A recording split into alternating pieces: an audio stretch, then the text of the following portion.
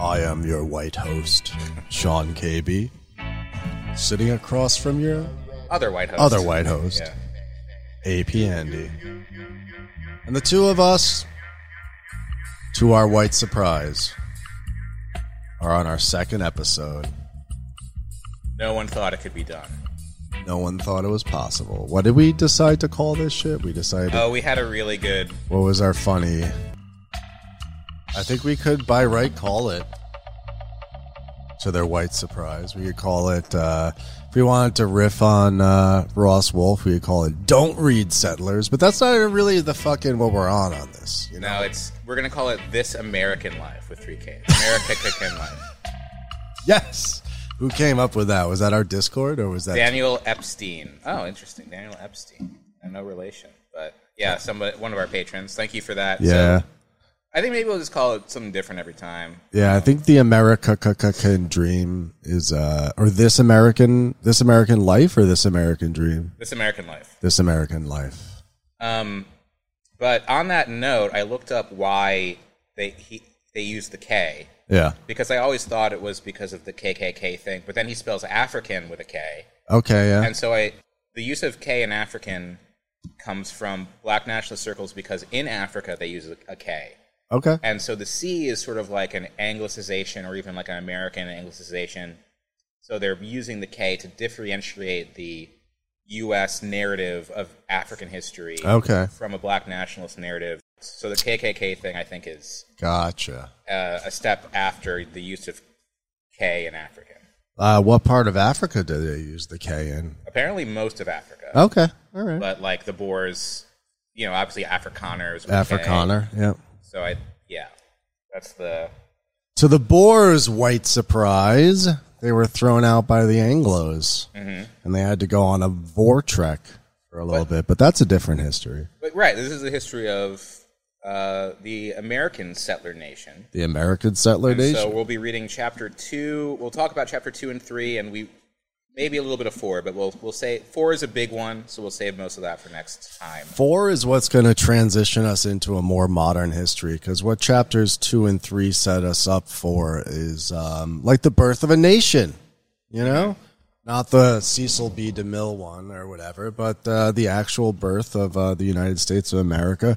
What Sakai wants to do, and I spent a decent amount of time thinking about this book after I read these chapters, because if you remember the first session, we're kind of like, maybe not who is this book for, because we mentioned it was written in the 80s, and we mentioned that Sakai was part of the Maoist International movement, sort of new African movement of the New Left. But it's who's he arguing against? And I think I kind of figured out who he's arguing against because of the people that he cites in there and the type of history that he cites. In chapter 2, he takes on Bacon's Rebellion, right? Which I never really knew much about, so this is a good history for me, but I'm curious to hear how you felt he dealt with that history. Well, no, I was going to say, I was actually going to give him a lot of credit here, because the history of Bacon's Rebellion that I read had been the New Left history from below reading of it, where essentially it's like a first revolution where where the historiography that I read situates Bacon's Rebellion is that it's black and white coalition against the planter class, right? So it's this early instantiation of a sort of rebellious working class American politics that gets sort of subsumed within the larger anti-colonial project, let's say, or the independence project that pops up 100 years later with the War of Independence. And that Bacon's Rebellion, and this is in the 1670s, represented a sort of lost opportunity for enslaved blacks and for indentured servant whites to band together in order to fight for more liberties, in order to fight for their economic well-being, and to fight for their democratic rights, as Anglo members of the colony.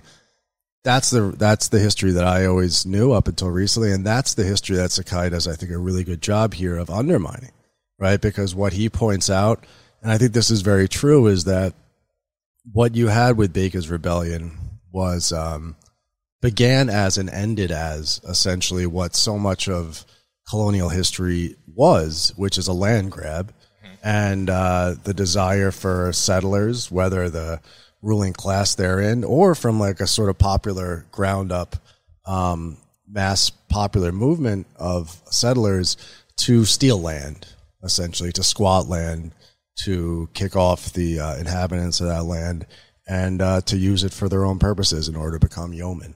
And so I think Sakai does really well in chapter 2 in arguing against the sort of rose-tinted history where at the end of it, as you know, that new left historiography, at the end of it, it's like, oh, well, shucks, there was this opportunity for white and black to fight together in order to take down the colonial authorities and fight for their rights as citizens. But all shucks, what ends up happening instead is that the threat of the unity of white and black, of indentured servants and slaves, leads the colonial authorities to move away from indentured servitude and towards A, more slavery, and B, some limited enshrining of rights of white colonists. So Sakai, I think, does a really good job here of like undermining that narrative. And the narrative comes from, I'd say the two things that really resonated with me in terms of the traditional narrative is from Herbert Aptheker. He said he describes this guy as the Communist Party USA's expert on Africans.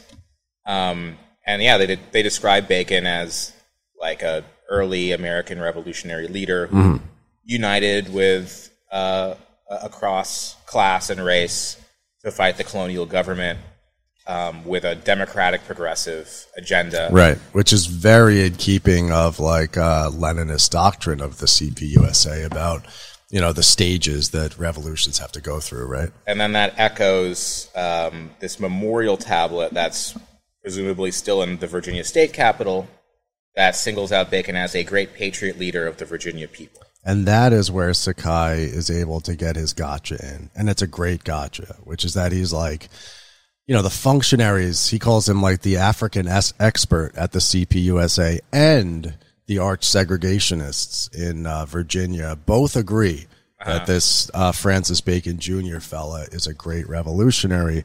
So, like, obviously there's some sort of settler conspiracy or some sort of settler ideology that unites not only like William Byrd of the KKK/Senate and the CPUSA.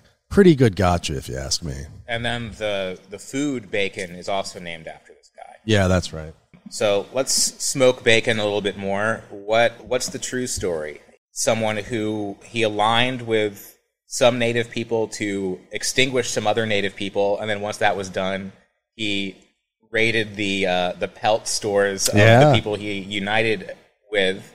The Susquehannas, And his demand on the colonial government was that us settlers should have the right to extinguish all native people from this land and take everything that they have. And if you don't let us go as far as we want to do in like this genocidal conquest of this land, then we're going to burn down Jamestown and take over. Yeah, we're going to take over. And that seems to be, assuming, you know, his history. I feel like his history, like, you know, it's stated in this narrative that's very different, but it seems to be largely accurate. Yeah. If that's the true history, it is extremely messed up that he's being revered in any way by anyone. Yeah. By anybody, yeah. Like, you know, no expert, of course, in 17th century American history, but I think, like, I did read a little bit of secondary sources. I actually read Eric Foner, who Sakai quotes his famous historian father, Philip Foner, a lot in this, because Philip Foner was like an old labor historian of the labor movement and a Marxist. But yeah, like, from what I've read, I think Sakai has a pretty accurate read on this entire thing. I think his zinger against New Left historiography, like bottom-up historiography, is really solid. And I think that the way he portrays it sounds right, which is that this is a civil war within the colonial ruling class that only took on a popular aspect because one section of elites was able to leverage the discontent of the popular classes against another segment of the ruling classes. The ruling class, the Governor Berkeley, who was in power, the documents say was like extremely corrupt. He was giving out like nepotism jobs. He was like basically stealing from the public treasury. He was a bad ruling elite, right? And so what Bakkkon wanted to do in this with his genocidal program was to become a new and better ruling elite, a better genocider. But importantly, the colonial government wanted to divide and conquer the native people, right? Which meant you had to have a strong alliance with some of them for some period of time, whereas Bakkkon just wanted to kill them all and take their stuff as quickly as possible. Yeah, and one of the great ironies, again pointed out by Sakai, is that really under Great Britain, because Great Britain is playing a balance of power game in North America, because obviously you have the French out over to the west, and you have the Spanish to the south.